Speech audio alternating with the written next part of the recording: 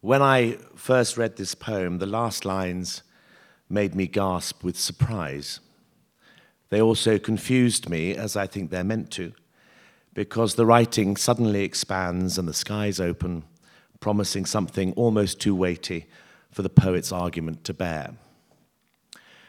Philip Larkin is, of course, the master of charting quotidian disappointments, how small failures can build until they define a life. All of us, I suspect, have felt what he feels, and some of us have longed for a redemptive, defining experience of the sort that the snow-white unicorn in this poem represents. It is this longing that Shakespeare tapped into when he wrote his last plays, and this poem, like those plays, articulates an uncertainty about the significance of that longing.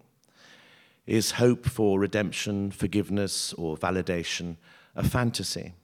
Is resignation to something imperfect or essentially meaningless the only rational option when evaluating one's own life?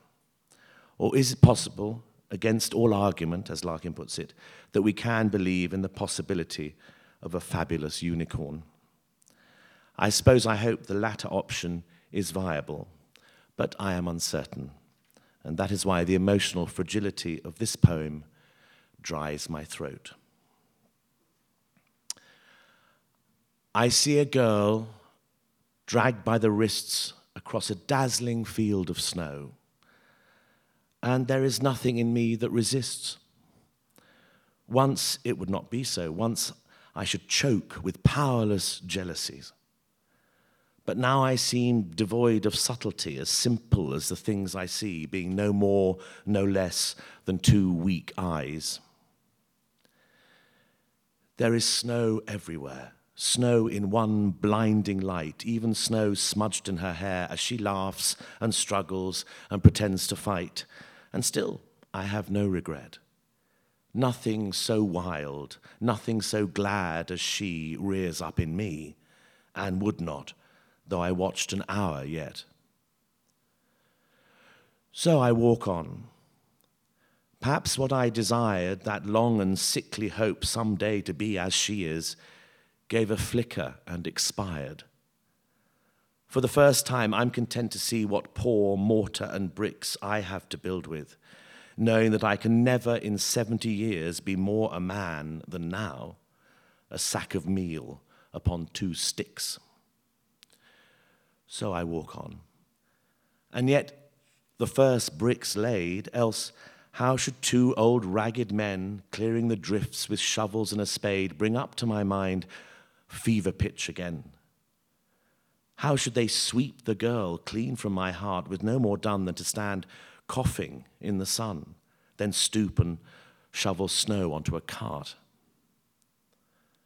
The beauty dries my throat.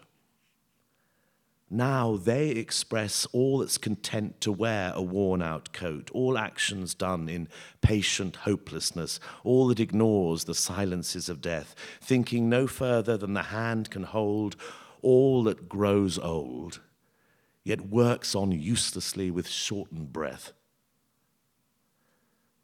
Damn all explanatory rhymes, to be that girl. But that's impossible. For me, the tasks to learn the many times when I must stoop and throw a shovelful. I must repeat until I live the fact that everything's remade with shovel and spade, that each dull day and each despairing act builds up the crags from which the spirit leaps. The beast most innocent that is so fabulous it never sleeps. If I can keep against all argument such image of a snow-white unicorn, then as I pray, it may, for sanctuary, descend at last to me and put into my hand its golden horn.